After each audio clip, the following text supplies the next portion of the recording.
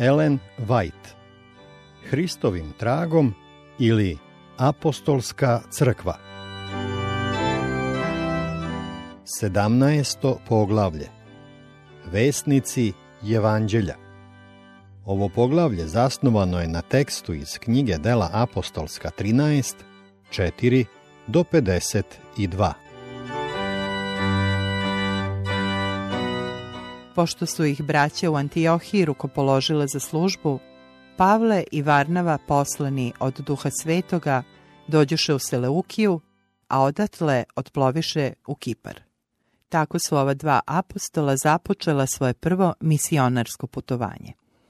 Kipar je bio jedna od oblasti u kojoj su vernici bežali iz Jerusalima zbog progonstva koje je nastupilo posle Stefanove smrti. Upravo su sa Kipra neki vernici doputovali u Antiohiju, propovedajući o Gospodu Isusu. I Varnava je bio rodom sa Kipra, Dela 4.36. Sada su on i Pavle, u pratnji Jovana Marka, Varnavinog rođaka, došli da posete ovo ostrvsko polje. Markova majka obratila se i prihvatila hrišćansku religiju, pa je njen dom u Jerusalimu postao utočište učenicima. Tu su uvek mogli da računaju na dobrodošlicu i siguran odmor. Upravo je u vreme jedne od tih poseta apostola domu njegove majke Marko predložio Pavlu i Varnavi da ih prati na njihovom misionarskom putovanju.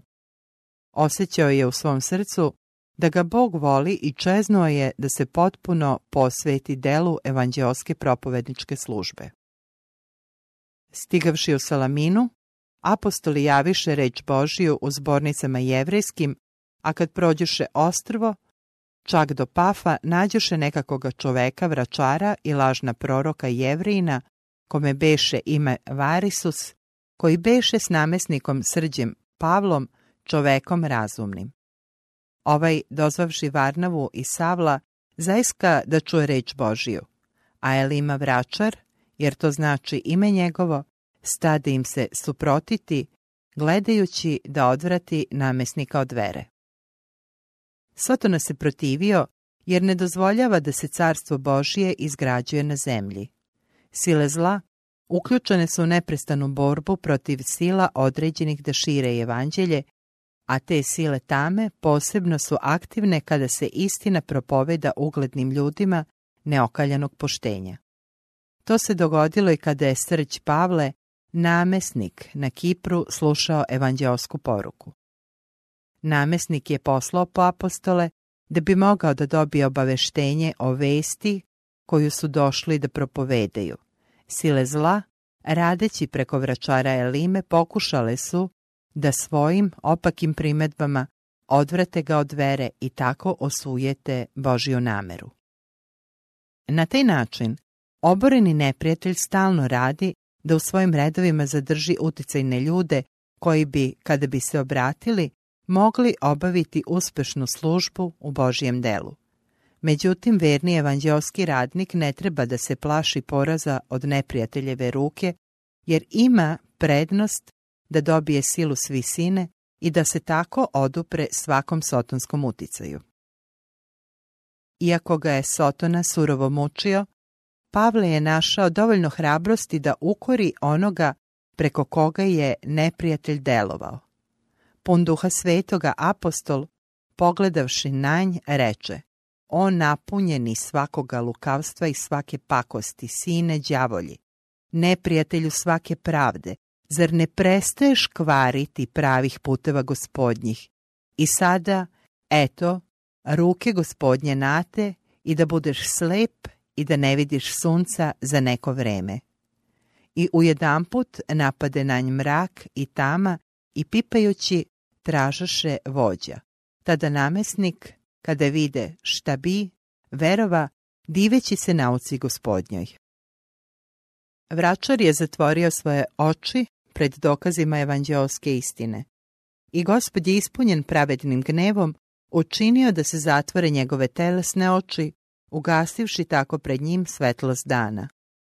Ovo slepilo, koje nije bilo trajno, već samo za neko vreme, poslužilo mu je kao opomena da se pokaje i potraži oproštenje od Boga, koga je tako mnogo uvredio.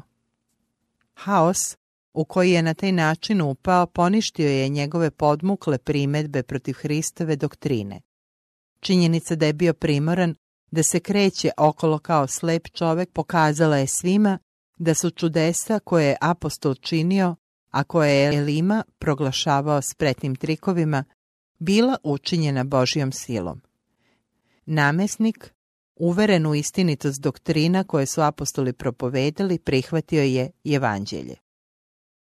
Elima nije bio visoko obrazovan, ali je na neki neobičan način bio osposobljen da obavlja sotonino delo. Oni koji propovedaju Božju istinu srešće se sa podmuklim neprijateljem u mnogim različitim oblicima. Nekad će se pojaviti i kao obrazovana osoba, ali još češće u liku neznalice koga je Sotona uvežbao da bude uspešno oruđe za zavođenje duša. Hristov propovednik dužan je da kao verni sluga ostane na tom položaju u strahu Božjem i u sili njegove moći. Na taj način može da izazove zbunjenost u Sotoninim četama i pobedi u ime Gospodnje. Pavle i njegovo društvo nastavili su svoje putovanje i uputili se u Pergu u Pamfiliji. Put je bio naporan. Sretali su se sa teškoćama i odricanjima. Bili su sa svih strana pritešnjeni opasnostima. U gradovima i mestima kroz koja su prolazili i duž osamljenih puteva bili su okruženi vidljivim i nevidljivim opasnostima. Međutim, Pavle i Varnava naučili su da se oslanjaju na Božiju i spaviteljsku moć. Njihovo srce bilo je ispunjeno vatrenom ljubavlju prema dušama koje su propadale. Kao verni pastiri u potrazi za izgubljenom ovcom, nisu mislili o svojoj ugodnosti i udobnosti. Zaboravljajući na sebe, nisu oklevali, iako su bili umorni, gladni i nedovoljno odeveni. Imali su samo jedan cilj pred očima, spasenje onih koji su odlutali daleko od Tora. I upravo tada Marko, savladan strahom i obeshrabrenjem, poče da se koleba u svojoj nameri da se celim srcem posveti Gospodnjem delu. Nenaviknut na teškoće, bio je obeshrabren opasnostima i odricanjima koje se mogu desiti na putovanju. Uspešno je radio u povoljnim okolnostima, ali sada, usred protivljenja i opasnosti koje često prete prvoborcu u delu, bio je nemoćan da izdrži teškoće kao dobar vojnik krsta. Još je morao da uči kako da se hrabro suoči sa opasnostima, progonstvima i nevoljama. Kada su apostoli krenuli dalje, očekujući još veće teškoće, Marko se uplašio i izgubivši svaku hrabrost, odbi da pođe dalje. Vratio se u Jerusalim. Ovo napuštanje dužnosti navelo je Pavla da vrlo nepovoljno, čak i oštro oceni mladog Marka, bar u tom trenutku. Varnava sa druge strane bio je sklon da ga opravda zbog njegovog neiskustva.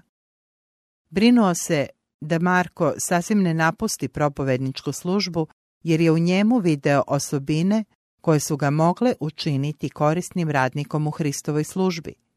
Njegovo zalaganje za Marka u kasnijim godinama bilo je bogato nagrađeno, jer se taj mladić bez ograničenja posvetio Gospodu i delu objavljivanja evanđelske poruke u teškim poljima.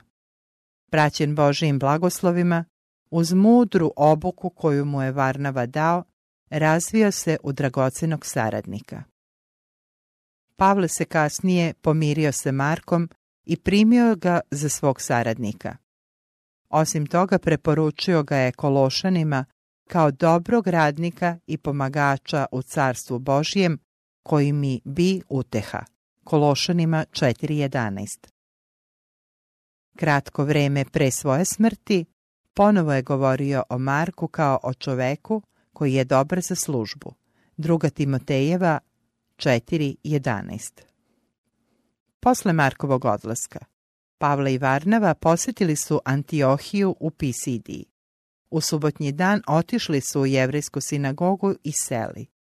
A po čitanju zakona i proroka posluše starešine zborničke k njima, govoreći: ljudi, braćo, ako je u vama reč utehe za narod, govorite. Pošto je bio pozvan da govori, Pavle, ustavši i mahnuvši rukom, reče: ljudi, Izraeljci, i koji se Boga bojite, čujte. A onda je usledilo vrlo uticajno izlaganje. Nastavio je govoreći o uzvišenom načinu na koji je Gospod postupao prema Jevrejima od vremena njihovog izbavljenja iz egipatskog ropstva, o tome kako im je spasitelj bio obećan iz potomstva Davidova, a onda je smelo izjavio: od njegova semena podiže Bog po obećanju Izraelju spasa Isusa, kada Jovan pred njegovim dolaskom propoveda krštenje, pokajanja svemu narodu Izraeljevu. I kada je završavaše Jovan tečenje svoje, govoraše: ko mislite da sam ja? Nisam ja, nego evo ide za mnom, kome li nisam dostojan razrešiti remena na obući njegovoj. Zatim je silno propovedao Isusa kao spasitelja ljudi, kao Mesiju iz proročanstva. Pošto je dao ovu izjavu, Pavle je nastavio: ljudi, braćo, sinovi roda Avramova i koji se među vama Boga boje, vama se posla reč ovoga spasenja, jer oni što žive u Jerusalimu i knezovi njihovi ne poznaše ovoga i glasove proročke koji se čitaju svake subote, osudivši ga, izvršiše. Pavle nije oklevao da iskaže jasnu istinu o tome kako su jevrejske starešine odbacile Isusa i ne našavši nijedne krivice smrtne, izjavio je apostol, moliše Pilata da ga pogubi. A kad svršiše sve što je pisano za njega, skinuše ga s drveta i metnuše u grob. A Bog vaskrse ga iz mrtvih. I pokaziva se mnogo dana onima što izlaziše s njim iz Galileje u Jerusalim, koji su sada svedoci njegovi pred narodom. Posle toga je nastavio: i mi vam javljamo obećanje koje bi očevima vašim, da je ovo Bog ispunio nama, deci njihovoj, podignuši Isusa, kao što je napisano i u 2. psalmu: ti si sin moj, ja te danas rodih. A da ga iz mrtvih vaskrsne, da se više ne vrati, u truljenje ovako reče: daću vam svetinju Davidovu vernu. Zato i na 2. mestu govori: nećeš dati da tvoj svetac vidi truljenja, jer David, posluživši rodu svojemu po Božijoj volji, umre i metnuše ga kod otaca njegovih i vide truljenja, a kojega Bog podiže, ne vide truljenja. Pošto je otvoreno govorio o ispunjavanju poznatih proročanstava o Mesiji, Pavle im je propovedao o pokajanju i oproštenju greha zaslugom Isusa Hrista, njihovog spasitelja. Tako da vam je na znanje, ljudi, braćo, da se krozanj vama propoveda oproštenje greha. I od svega, oda šta se ne mogoste opravdati po zakonu Mojsijevu, opravdaće se u njemu svaki koji veruje. Božji duh pratio je reči koje su bile izgovorene i srca su bila dirnuta. Apostol je ovim pozivanjem na starozavetna proročanstva i svojom izjavom da su se ispunila u službi Isusa iz Nazareta, uverio mnoge duše koje su čeznule za dolaskom obećanog Mesije. A govornikove reči, da radosne vesti o spasenju namenjene i Jevrejima i neznabošcima, donele su nadu i radost onima koji se nisu ubrajali u sinove Avramove po telu. A kad izlažahu iz zbornice jevrejske, moljahu neznabošci da im se ove reči i druge subote govore. Kada se sabor konačno razišao, mnogi od Jevreja i pobožnih došljaka koji su prihvatili radosne vesti objavljene tog dana, pođuše za Pavlom i za Varnavom, a oni govoreći im savjetovahu da ostanu u blagodati Božjoj.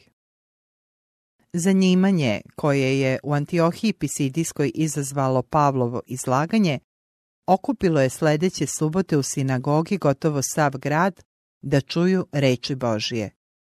A kad vidiše Jevreji narod, napuniše se zavisti i govorahu protivno rečima Pavlovim, nasuprot govoreći i huleći.